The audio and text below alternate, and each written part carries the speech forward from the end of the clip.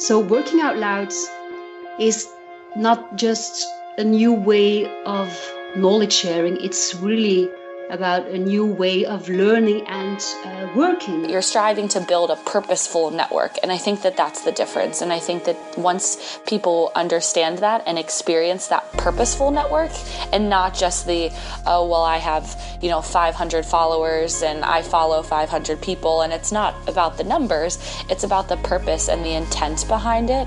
And I think that that ultimately makes people more effective. Hi, I'm Paul Miller and this is Digital Workplace Impact, where we investigate and explore the ideas, practices and people impacting the new digital worlds where we work.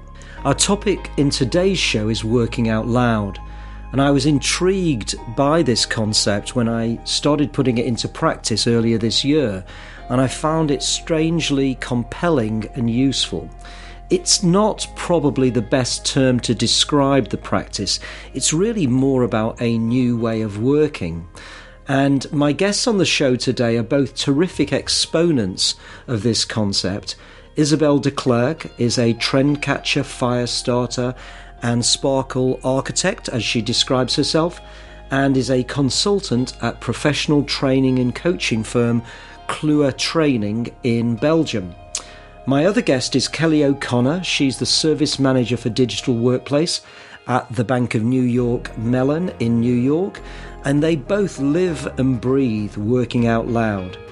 I was really struck in this episode just by the simple power of the concept, and I hope you are too.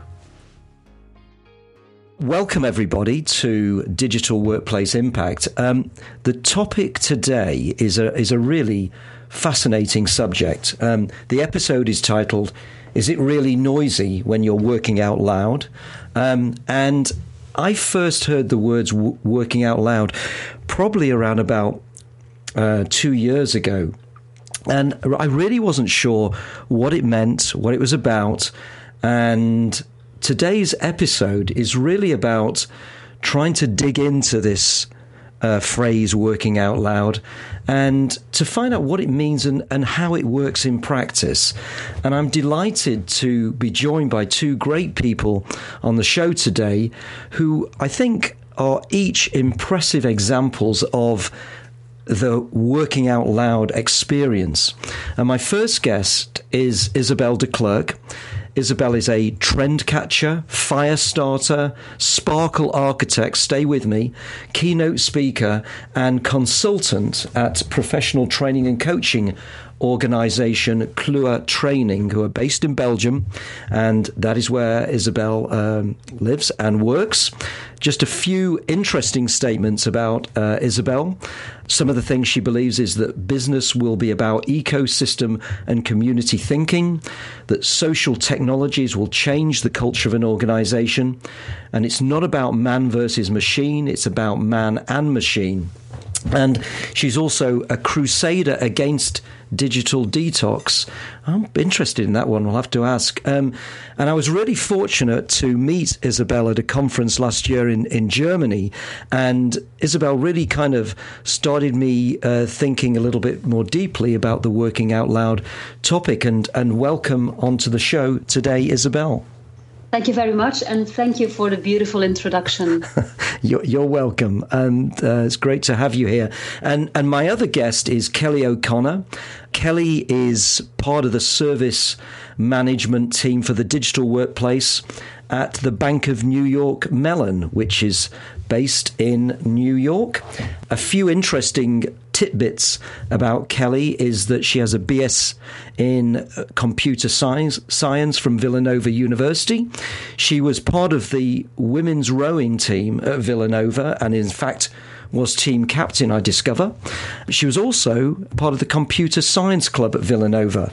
The women in computer science. So interesting combination of sport and technology. And she joined the IT Leadership Development Program as an associate at BNY Mellon, Bank of New York Mellon. And Kelly and I recently met at a Digital Workplace Group member meeting over at Verizon in New Jersey.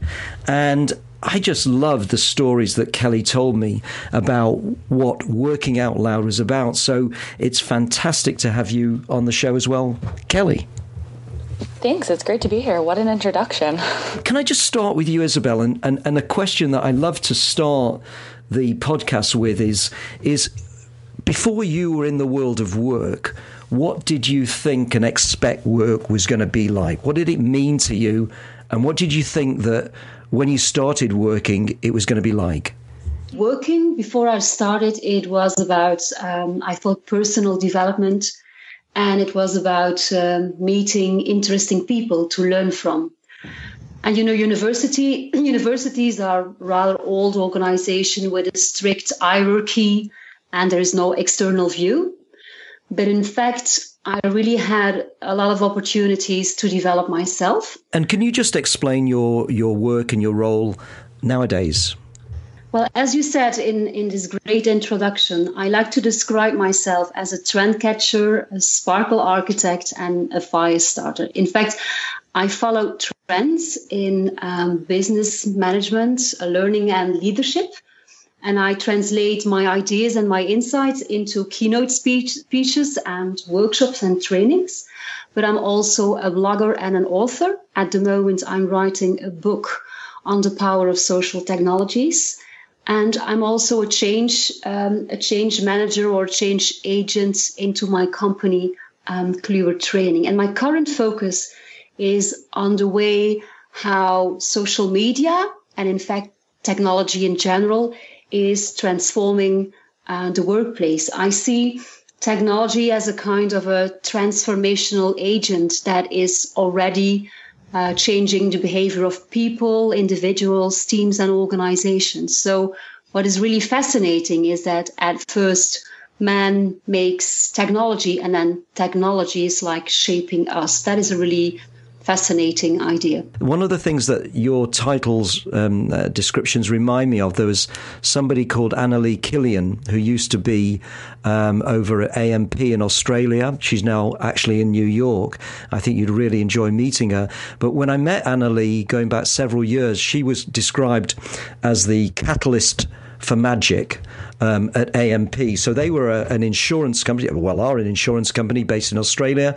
She created a festival there called Amplify, but she really she had that title on her business card. And I just wonder whether you feel that describing yourself like this is now more acceptable in what we might think of as traditional corporate settings. Well, I think it's not that acceptable yet. I remember that some months ago we had a kind of an event with the Kluwer trainers, and then our CEO was doing this speech to our trainers, and then he said, Isabel, she really has this funny job description, and then he used the terms of sparkle architect and fire starter, and everybody started laughing. But at the same time, I think it means that you are passionate about your job and that you shape your job yourself. It's all about, job crafting. And I think I'm really proud of my organization and I'm proud of the things I do. And then it should be translated in the words you use, for example, on your profile on LinkedIn. It's about your digital identity. And having a strong digital identity also means that you use these strange kind of words, I think. Okay, now that's I think it's a really good way of putting it. You can describe yourself in maybe quite intriguing ways, but once you put it in the context, that it's actually about trying to energize people, etc., then it really kind of comes alive. So the topic today is working out loud. I don't know how familiar people are with the concept. As I say, it's something that I've only kind of grown to understand more recently. But just tell me what working out loud means for anybody completely new to the concept. It's not that easy to explain what working out loud is. But when I explain it to people, I say it's basically about two things. It's about connecting with people online. That's the first element. And the second element is it's about showing your work. And you know, Paul, when I started implementing Working Out Loud in my organization like 9 months ago, I explained Working Out Loud to my colleagues. And you have to know that there was a lot of resistance against Working Out Loud, and they saw it as a threat. And at first, I was surprised by this resistance. They were saying things like, you know, social media, Isabel, it's superficial, it's narcissistic crap. I don't have the time to do that. And then I was thinking, why does this resistance come from? And I think that the resistance should not surprise us, because Working Out Loud takes a lot of courage to work out loud. And I think this is really one of the messages I would like to give now in your podcast. If you go on social media and you listen to what people say about working out loud, of course, those who are on social media, they are already passionate about working out loud and they are always positive about it. But it's not that easy, in my opinion, to implement it in your organization. And I think the resistance should not surprise us, because we ask people to show their work. So it means that they get very vulnerable, because you can get positive feedback and you can get less positive feedback on your work. So that's the first thing. Another thing is that I think Working Out Loud is about reflecting upon your work and your added value. So in fact, we ask people to be critical about themselves. So it's natural that they have some kind of resistance. So Working Out Loud is not just a new way of knowledge sharing. It's really about a new way of learning and working. So we really ask people to change their behavior in a fundamental way. So it's not that easy. It's not that self-evident. And of course, I would like to hear from Kelly whether she had the same experience in her job about this resistance of people. Yeah, I think just jumping in, when we started talking about Working Out Loud, or when I first heard of Working Out Loud, and especially at the bank, it was, oh, well, Kelly's just a new hire. She's been working here for a couple of months, straight out of college. She likes social media just like any other millennial. She just wants to blog. And it's taken a lot of effort to do exactly what you're saying, is to work towards behavioral change.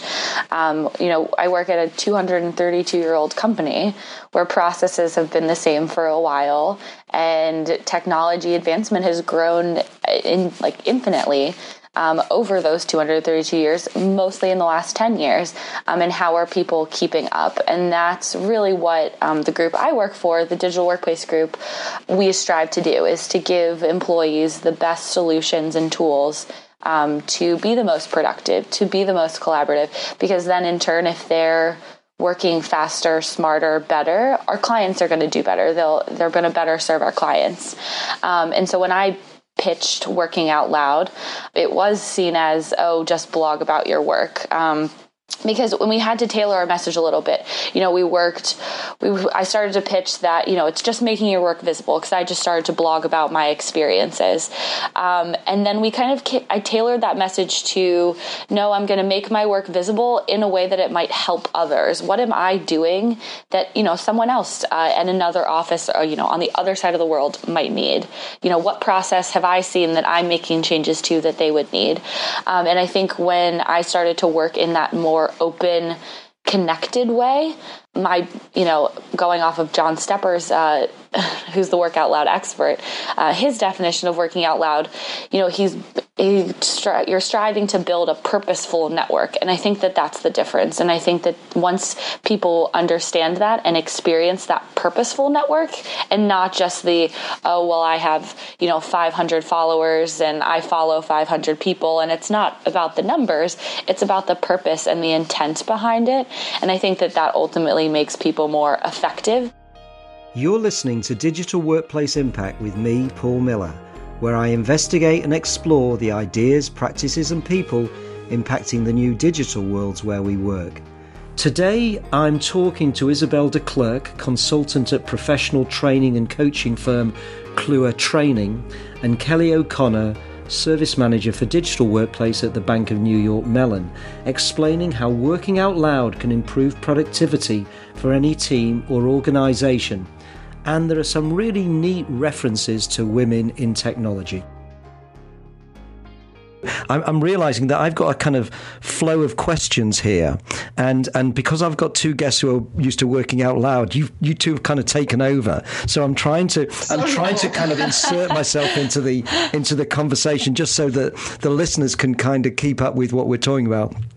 So it's great. So just kind of backtracking a little bit, Kelly. So you are part of the digital workplace team at Bank of New York Mellon, and could you just explain how you ended up moving into the banking world and how you started getting involved with kind of working out loud and what it means for you? Yeah, absolutely. So you mentioned earlier, I was a computer science major from Villanova University, and out of school, like most people, I had no real idea of what I wanted to do. I know I had the technical background, I had the foundation that I really could go do whatever. That's kind of what a computer science major lends itself to. And I was fortunate enough to get introduced to the Bank of New York Mellon at the Grace Hopper celebration for women in computing. It's actually the largest gathering of women technologists in the world. It happened 2 weeks ago. There were 17,000 women. So it's a great event. And I was fortunate enough to get introduced to the Bank of New York Mellon there. And I met a woman who told me all about the Digital Workplace Initiative, and instantly that sparked my interest. So I joined the campus hire program that the bank has. It's a 1-year rotational program. So it's unique in the sense that in 1 year, I had 2 different jobs, very different jobs. I was on the product management team within Digital Workplace, and then I was also an application developer on one of our investment services teams. So wildly different experiences over the course of the year. And throughout my year, I was introduced to Mike Frietta, who, Paul, you've known. Yep. And he was, wow, your experience is so cool. Are you telling everyone about it? And I said, well, I've told my friends. I haven't told my grandma, but I've told my parents. I've told my friends. Our program lends itself. It's a kind of like a class-like setting. With similar people.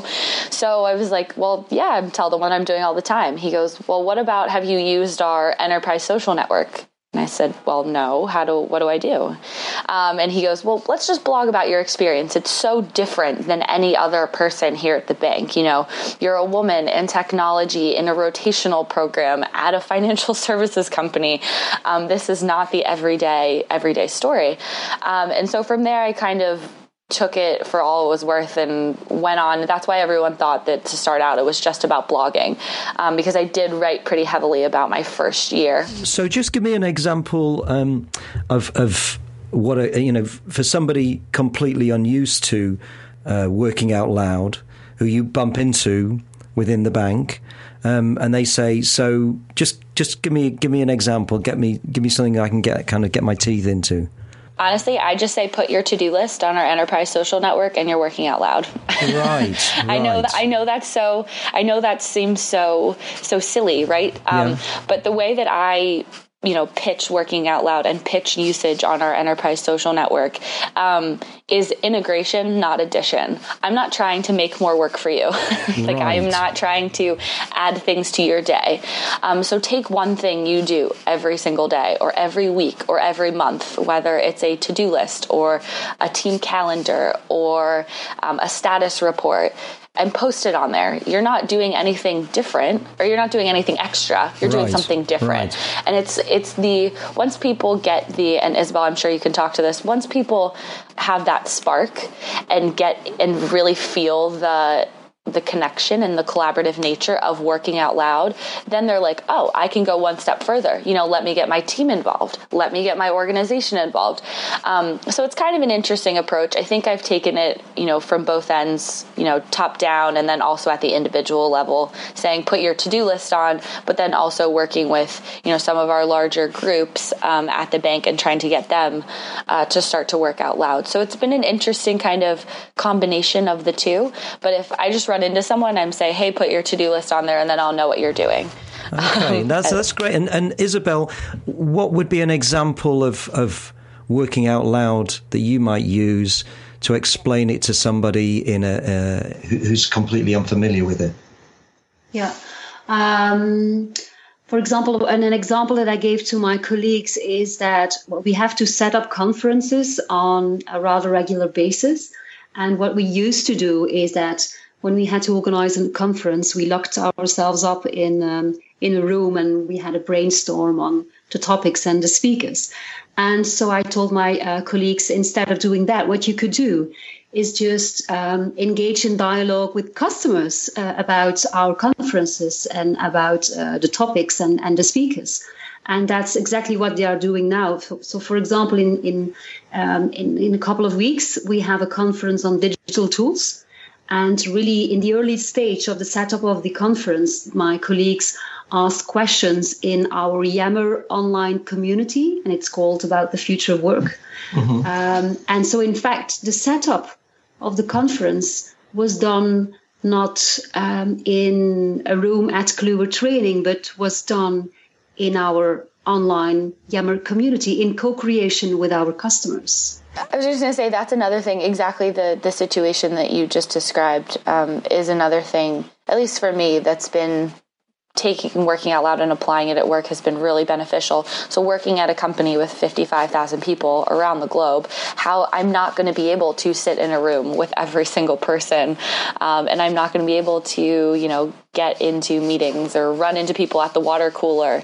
How do I create these collision points that happen normally when you're in an office? How do I create those collision points virtually, right? Like and that's where working out loud lends itself well, is you're creating those virtual collision points by posting something, anything, someone will see it and identify with it. And then it's exactly like me and, Isabel at the water cooler saying, hey, how was your day? And I'm just sort of thinking, is there, when you take your to-do list and you simply put it into a shared space, which I think is a fascinatingly, or on the face of it, a really simple action. Is there something that happens at a sort of deeper level for the individual? Because, is there something that they're achieving that's more than just, well, it's my to-do list and it happens to be visible to other people? I think so. I think people at first get a little scared, even with putting their to-do list. But I think they start to realize so we use a Jive platform for our enterprise social network. So if they get a like on their to-do list, how awesome. Someone's validating what you're doing. It could be that you filled out your timesheet, or you sent all of your emails, or you cleared your inbox, something like that, as simple as that. And I think that making it as approachable as that, because like we've said, how do we all define working out loud? It's a seemingly nebulous concept, but giving some structure to it and some relatability to it, with the to-do list or anything, like Isabel was saying, having a virtual meeting. I think that gets people excited to share more, and comfortable to share more too. I think there's a culture of fear a little bit, right? Like, am I posting the right thing? Does it look okay? What if I say this about something? And I think that culture of fear kind of inhibits people a little bit. But I think working towards breaking that barrier and showing them that no, everyone's doing it. There's a purpose here. I think is one thing. That's my goal, for 2017, is to get more people comfortable and willing to share more. Yeah, no, and my own kind of experience with working out loud is, I don't know if it's sort of typical of many people, but I was a bit kind of not quite skeptical of it, but I was a bit, I didn't quite understand it, and it felt quite distant. And then I started using OneNote. I don't know if it was related, but I went from using some level of paper to using no paper at all. And so all my notes and everything that I was kind of capturing about meetings I was having and so on were all being captured in OneNote. I was then also sharing that with other people involved with different accounts in our Yammer community.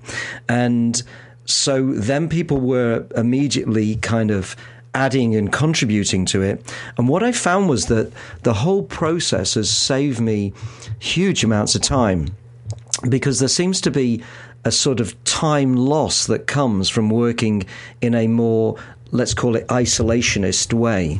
And what I found was that, Working Out Loud's actually got some real productivity benefits to it. It's almost like a healthier way of working, because things that are digitally shared are then consumable, viewable by other people. They can add to them and so on. And now what I find, and I was having a meeting this morning with somebody who's producing a conference that we're running next year, and I said, when you start this off, start the whole thing in Google Docs and just create the sharing group, and from zero, it's an open environment. And I find that both from a business point of view enhances productivity, but also creates this sort of, workplace health, if that makes sense. I think it definitely reduces like overlap in efforts, right? Like there's so many people who, if you're on meetings, say you're trying to plan this conference, right? There's people trying to get every little thing. And what if people are talking to this? There's so many overlapping efforts, especially, from my perspective at the bank, everyone's trying to do very similar things. And so I think sharing what we're doing and bringing in different people and having it be that digital copy, I think it really spurs kind of innovation from like almost unexpected, like-minded people, like people who are working on seemingly similar things, but either on different teams or different groups or different offices, who normally wouldn't get the chance to do that. And, is there a process that we're all working on? And it's the common goal of the company. So I think it makes sense to have this openness. I would like to add, in fact, another thing. If you start working out loud, not just within the boundaries of your organization, but also with customers and with stakeholders, then the boundaries of the organizations really get blurry. And Jack Welch, he was already talking about the boundaryless organization in the other century. But I think that finally we have found something that helps to shape this boundaryless organization, and that is Working Out Loud. So I'm really passionate about that, because it brings customers closer to your organization. That's one thing that Working Out Loud has kind of spurred on, not necessarily individuals working out loud, but we have really focused our efforts on engaging our executives on this notion of working out loud, and not so much the hey, put your to-do list on there, but hey, let's, instead of your corporate emails, instead of your Arial 11 emails, let's get you to write a blog. Or we've started to do Ask Me Anything sessions. Paul, I mentioned this at the Digital Workplace group. We've hosted about 20 or so live Q&A Ask Me Anything sessions with some of our executive committee members and some of our senior leaders at the organization who are looking for a better way to connect with their employees. It's such a large organization. They're the senior leaders who want to provide the thought leadership, the guidance, the advice. How do they do that? And so that's been kind of a different track that we've been taking with Working Out Loud, is the engagement route. Yeah, and I think the other thing is, and the title of the podcast today is it really noisy when you're working out loud? And that kind of gets me to thinking, and I'm not sure what your thoughts are on this, Isabel, as well, kind of related to this, is this whole subject of kind of information overload. So Tim Ferriss, who has a very kind of popular podcast, says that the two big stresses for most people are information overload and losing weight. So most people are most stressed about those two things, so I'm just kind of wondering, can it feel like the more that we work out loud, the more noisy things become, the more it just adds to the information overload? Or what do you think? When I started working out loud, I passed, in fact, a very difficult stage because you have the information that comes from email. And then, in fact, on top of it, you add a lot of other information that is coming in. Because, of course, if you are really working out loud, you push information into the world, but you also have to dialogue with the other persons who are reacting to your posts. So by working out loud, I got overwhelmed by too much information at a certain point. And that is something, for example, that people don't talk about when they are passionate about working out loud. And then I started to realize that I was maybe on social media too much time. So then I started to plan my, my social media presence time. I really started to plan it in my agenda. So for me, going on Facebook or going on Twitter or on LinkedIn, it's not just something that I do in between activities. It should be an activity in se. And then now I feel that by doing this in a very disciplined way, I'm not overwhelmed anymore by the information. And I also see that I start to get less emails, and that, in fact, the high value information for my work does not come from email anymore, but comes from social media. But it took me some time to get there, and it takes a lot of discipline. I think content curation and handling the noise, if you will, to stick with that, is absolutely a skill. And it's a necessary skill, and it's becoming, like you both are saying, it's becoming incredibly important. But it's just like learning anything else. Learning curation is something you have to take the time, just like you did, Isabel, to set aside time to do these things, to learn how to handle all of the information. And that's one thing that, for me, as a millennial, I've grown up with this. I know exactly, which notifications I get, when I get them, what I want to see, when I want to see it. I expect that. And I think for me, one of the exciting challenges that I have at work is this notion of teaching curation. I think it's a really interesting concept, completely necessary, but it is kind of hard to put a lesson plan, if you will, on curation, because it is such a personal thing. It's how we like to consume. It's what we want to consume, and it's so personal. So to teach that, I think is really difficult. So that's one thing I know I'm starting to focus on. It comes. Oh, sorry. Go ahead. No. I was just going to ask you what you meant by curation. So if we get all this information, right? So whether we get it from email, whether we get it from Twitter, Facebook, Flipboard, whatever apps you use, or however you receive information, for us at the Bank of New York, it's on email and on our enterprise social network. How do you handle both of those notifications and get it down to where it's effective and not just noise? How do you handle the noise? How do you make sure that your phone isn't going off 300 times a day because you have, new followers on Twitter, or you're following a hashtag, but you still want to be informed? Are there strategies that, you can learn or put in place to make sure that you're receiving the information, A, that you want, and B, that's necessary?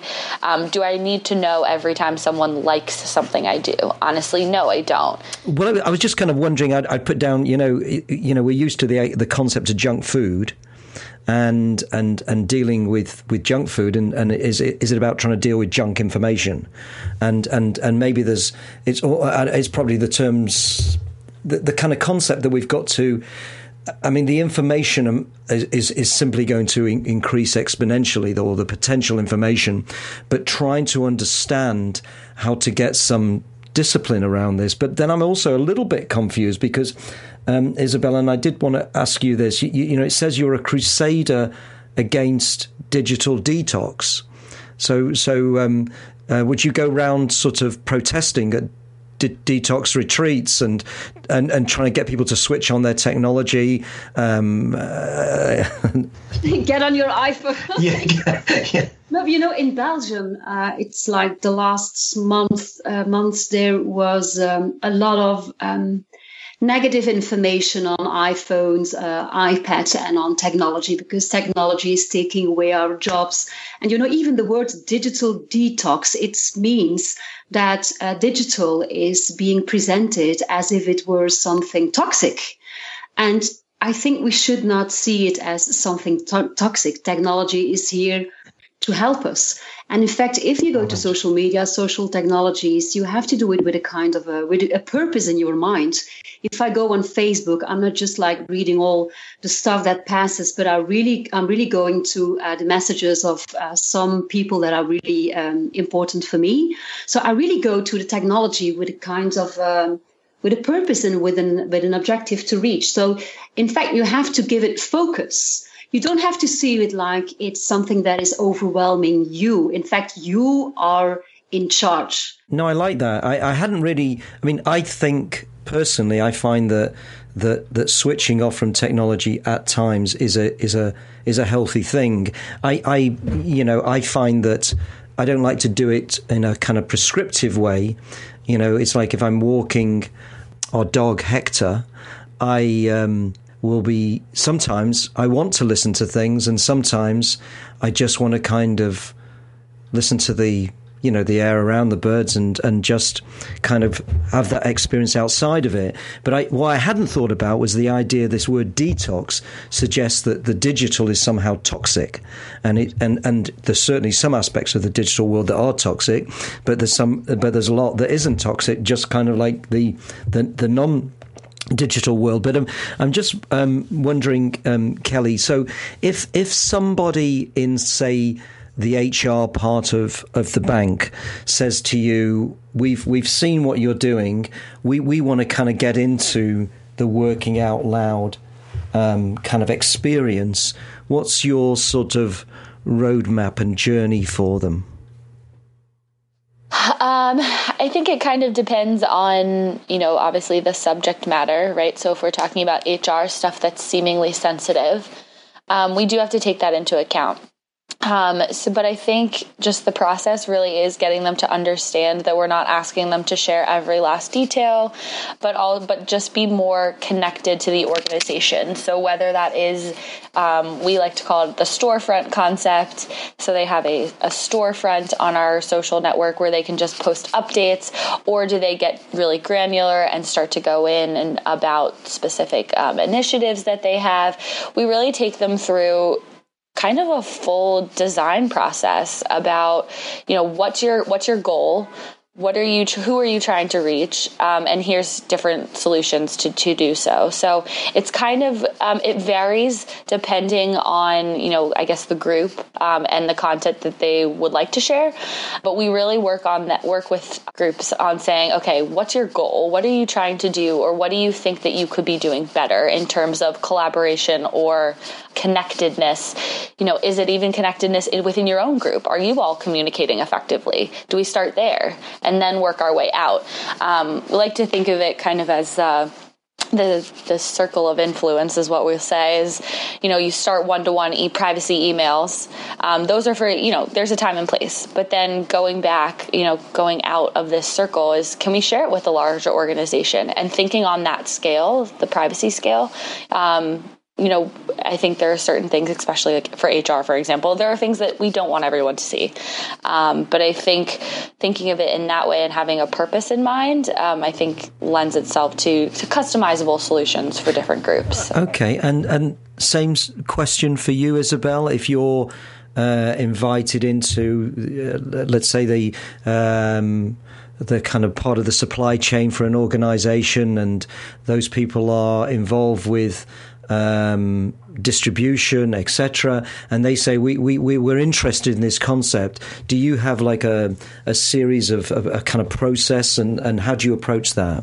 I don't think there is a kind of a magical recipe that can be used in every organization, but there are some elements that come back, I think, in the organizations that I know that have been promoting working out loud and knowledge sharing.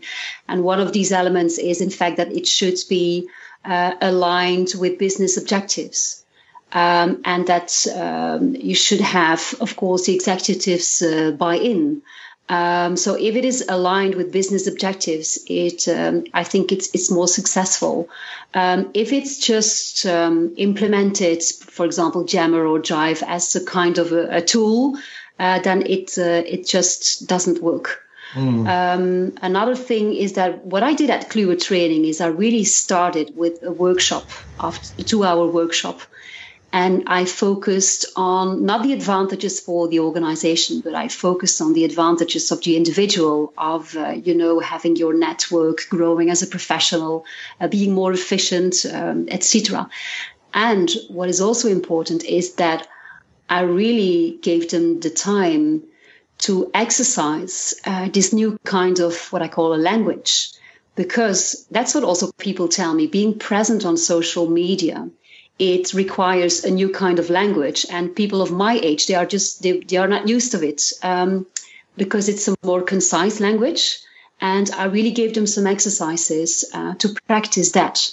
Another thing that I did is that in my Yammer community, I have some ambassadors. So I'm sure that there will be regular posts. And I think that for each community, you really need like a community manager who reacts to other people's posts, etc. So this alignment to business objectives, giving them a workshop focusing on individuals' advantages, giving them help with the tool and with the language. And then these ambassadors are some critical success factors. One of the challenges I think I face is the individual versus the organization when it comes to value. So we do talk a lot about, digital presence and what it can do for personal branding's sake. And obviously that's an incredible message. And people that, when people ask like, what's in it for me, we can tell them, here's exactly for you, here's what will happen. But then we like to go the one step farther and say, as an organization, here's what will happen as a, repercussion almost of you working out loud as an individual.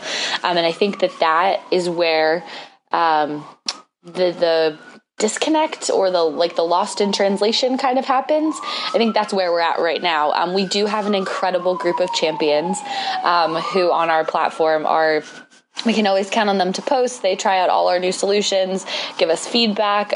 They're really our pulse for the entire company. So they're great. But where I think one of our biggest challenges is that translation between, just like you were saying, the social language of things, in the aspect of the entire organization, not necessarily for the personal side. So we get the personal, but then as the larger organization, I think that's where our biggest challenge is. Behind Digital Workplace Impact is the Digital Workplace Group, a strategic partner and boutique consultancy supporting more than 100 leading businesses and public institutions to advance their intranets and broader digital workplaces through benchmarking, research and practitioner expertise. I am the CEO and founder of the Digital Workplace Group, so just a little biased in recommending DWG. DWG consults across the digital workplace and intranet fields for clients ranging from Estee Lauder to IKEA to the UNHCR and all shapes and sizes in between. You can find out more information at digitalworkplacegroup.com. And I had an interesting experience last week, sort of inspired by you, Kelly, really, which was I was talking to an internal communications team in Denmark, and they were talking about wanting to somehow stimulate and energize the communications across the company. in the healthcare industry, and they were wondering about, you know, what they should use and how they should do it. And I said, what about if each of you start experimenting kind of live in the organization? So instead of creating a new sort of internal communications channel that you sort of, if you like, push into the organization, I said, you become a so-and-so out loud, like you became Kelly out loud at in the bank. And then I referenced you, and I could see the kind of the idea coming into their heads that the change they're trying to bring into the organization is one that they need to sort of get hold of, whether it's starting your own podcast or starting your own blog, or actually just sharing more openly what you're doing as an example of the type of change you want the organization to have. And this idea of kind of becoming an exemplar inside the organization. Yeah, having what we found and what I found and had great success with at the organization is now when people think of our enterprise social network, they think of me. And that's really awesome, because it puts a face to a product that they're, I would say, almost scared of. But if I can do it, then they can do it too. And so having that personal connection to whatever you're trying to do, whether it is a product or whether it is, communications, having that personal touch and that authenticity is a really big game changer. And it makes it more relatable. It makes it more feasible, and it doesn't seem so, at least in our, for me, it doesn't seem as corporate. And that's been really successful. We've started to work with our corporate communications team as well, doing a very similar exercise, saying, we don't need the templated emails. We need to hear from you. You are the professional communicators. Let me show you some strategies on how to connect, how to do some content marketing, how to use different strategies to really reach all of our employees other than their inbox. And I think it's a really exciting time. It's been really successful so far. And the kind of thing that this makes me think about, Isabel, is that I'm getting increasingly unhappy with the term working out loud, and I'm starting to realize why. And the concept is so much bigger than the words describe. And the reason I feel like it's insufficient is because of the things that we've been touching on during this show. But the other reason is I don't like the word loud, because actually, if I take my to-do list and I share it in a collaborative environment, I've not increased the volume level. I've just shared it. There's nothing loud about that. It's just it's more to do with openness and connection and collaboration. Yeah. So I think we need there's a real need for another term, and I think the other kind of question I've got, and I'm not sure whether, Isabel, you have a kind of view on this, is does the concept suit certain types of people? I mean, if you're more introverted than extroverted, is working out loud and the concept behind it less appealing than if you're more naturally extroverted? That's one of the objections that I get rather often when I'm giving workshops on working out loud, and then people say, well, you are an extroverted person and that's why you like to be on social media. And I read a research paper on the subject, but it was a rather old one. It was from 2011. And it said, indeed, that extroverted people were more likely to be active on social media. But as I say, it was a rather old research. And in fact, I'm really looking forward to a new research because, I have this Yammer community on the future of work. We are 660 people. And those who are very active on the Yammer community, in fact, they say that they are introverted people. Right. And they say they like to communicate on Yammer because, in fact, they have the time to reflect upon their answer. And they don't have to, dialogue directly with people face to face. So it's a different question. And I hope there will be some new research coming on the topic. And what's your feeling on that Kelly? Because presumably you must get a similar kind of question. I mean, I know obviously you're shy, quiet, introverted yourself. Yes, exactly. So people probably exactly say, how on earth did you get into this? I know, how on earth? No, I do get that all the time. And especially sitting, with my computer science degree, I was around predominantly introverted people, throughout my entire college career, and then also being in the technology arm of the bank around a lot of introverted people.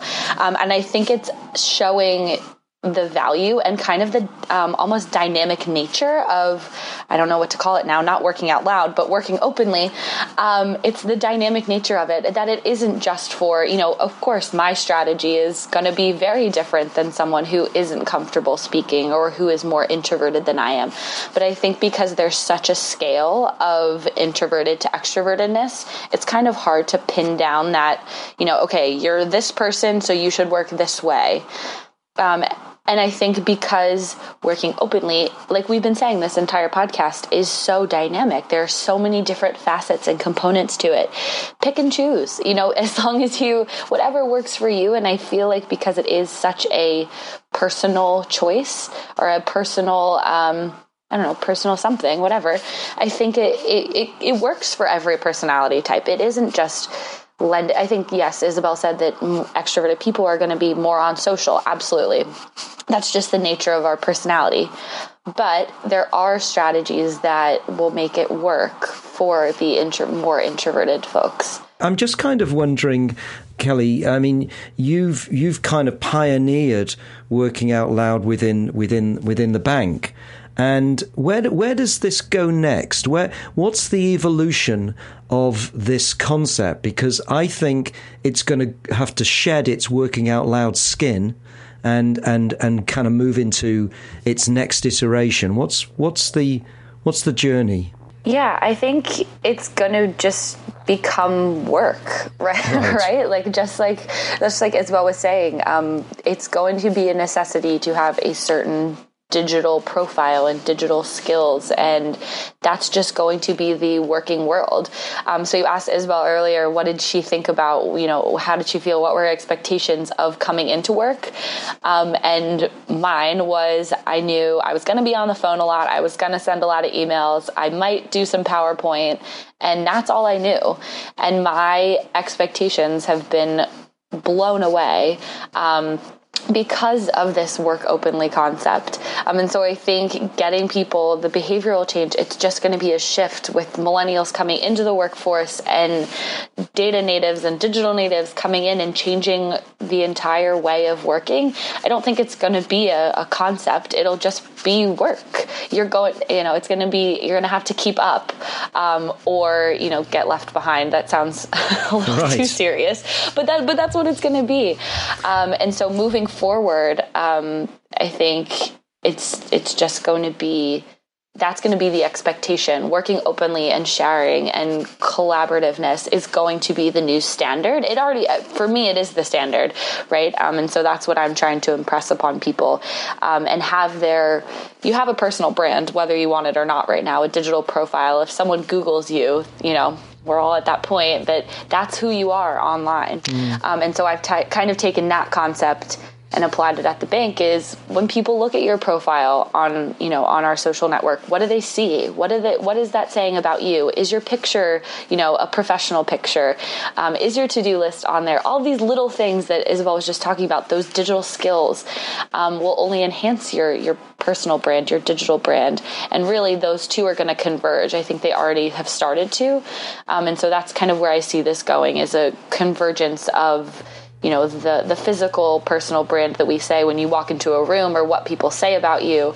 It's really going to be what's Google saying about you, or what's the internet saying about you. It's a little scary. Yeah. I will admit, even as a millennial, a little scared of that. But I think that's where I see it going. Working out openly has nothing to do with generation and has nothing to do with age, because you have to know, Kelly, so I'm not that young anymore, but I have younger colleagues who don't share. And I think it's more to do with how you see yourself at work. Do you see yourself like stuck somewhere in a hierarchy, or do you see yourself as a node in a network? So I think that, this generation stuff, I don't think it's the most important point. Do you see what I mean?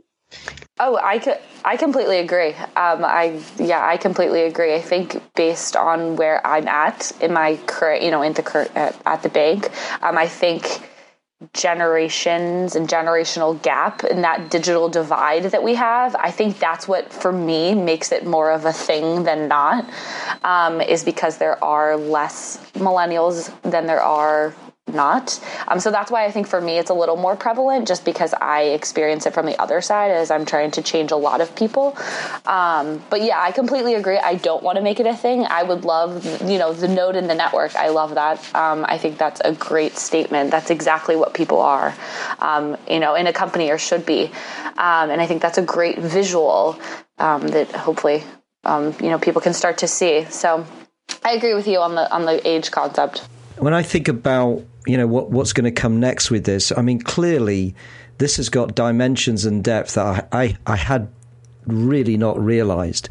And I think it's to do with the kind of narrowness of the term. But I actually think that, you use the word about working openly, working in the open. And I think it's more of that kind of notion around it. But I do think the technology, which obviously has enabled us to work more out loud nowadays, is going to enable things that we are doing and how we're working to just be by default more open, and so that's probably going to change as you're both saying, that it'll become part of the way we work. But one thing that kind of came up early on, which is, you use the words that people are going to be more vulnerable in this. And I think that's probably something that the world of work needs to get used to more. And, there's somebody called Ewan Semple who wrote a book about organizations don't tweet. And I was listening to him talking at a conference, and he was talking about, once you he even looked at the idea of selfies, and he said that when people are taking selfies, we think that's about vanity.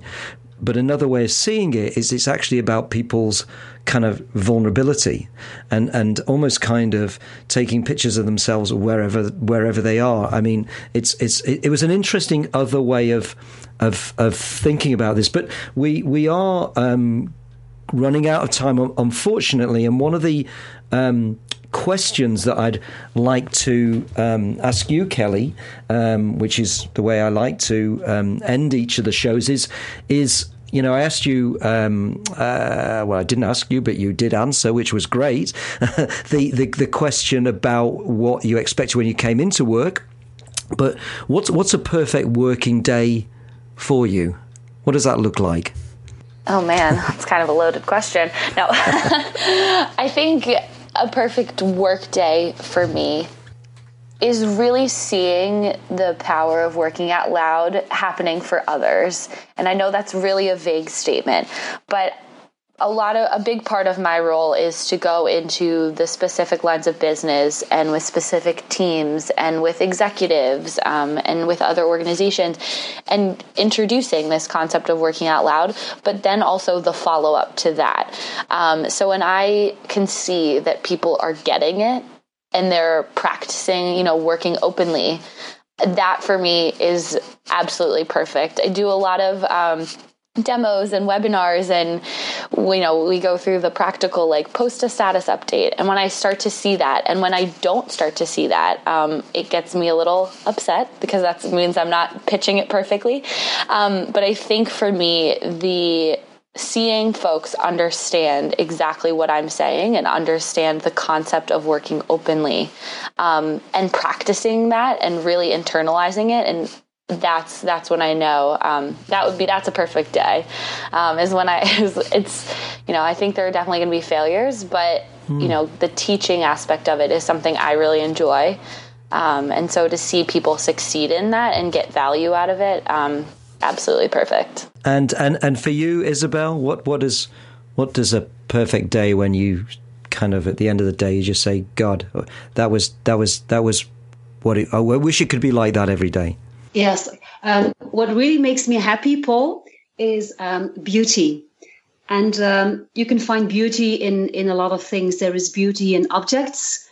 in images, in architecture, but there's also beauty, for example, in the cover of a book or in a beautifully written sentence. And so when I have found beauty somewhere during the day, I'm really happy. So it means that I am happy, for example, when I found a new book to read, when I had a nice conversation, like, for example, today with you and with Kelly, because I have learned some things.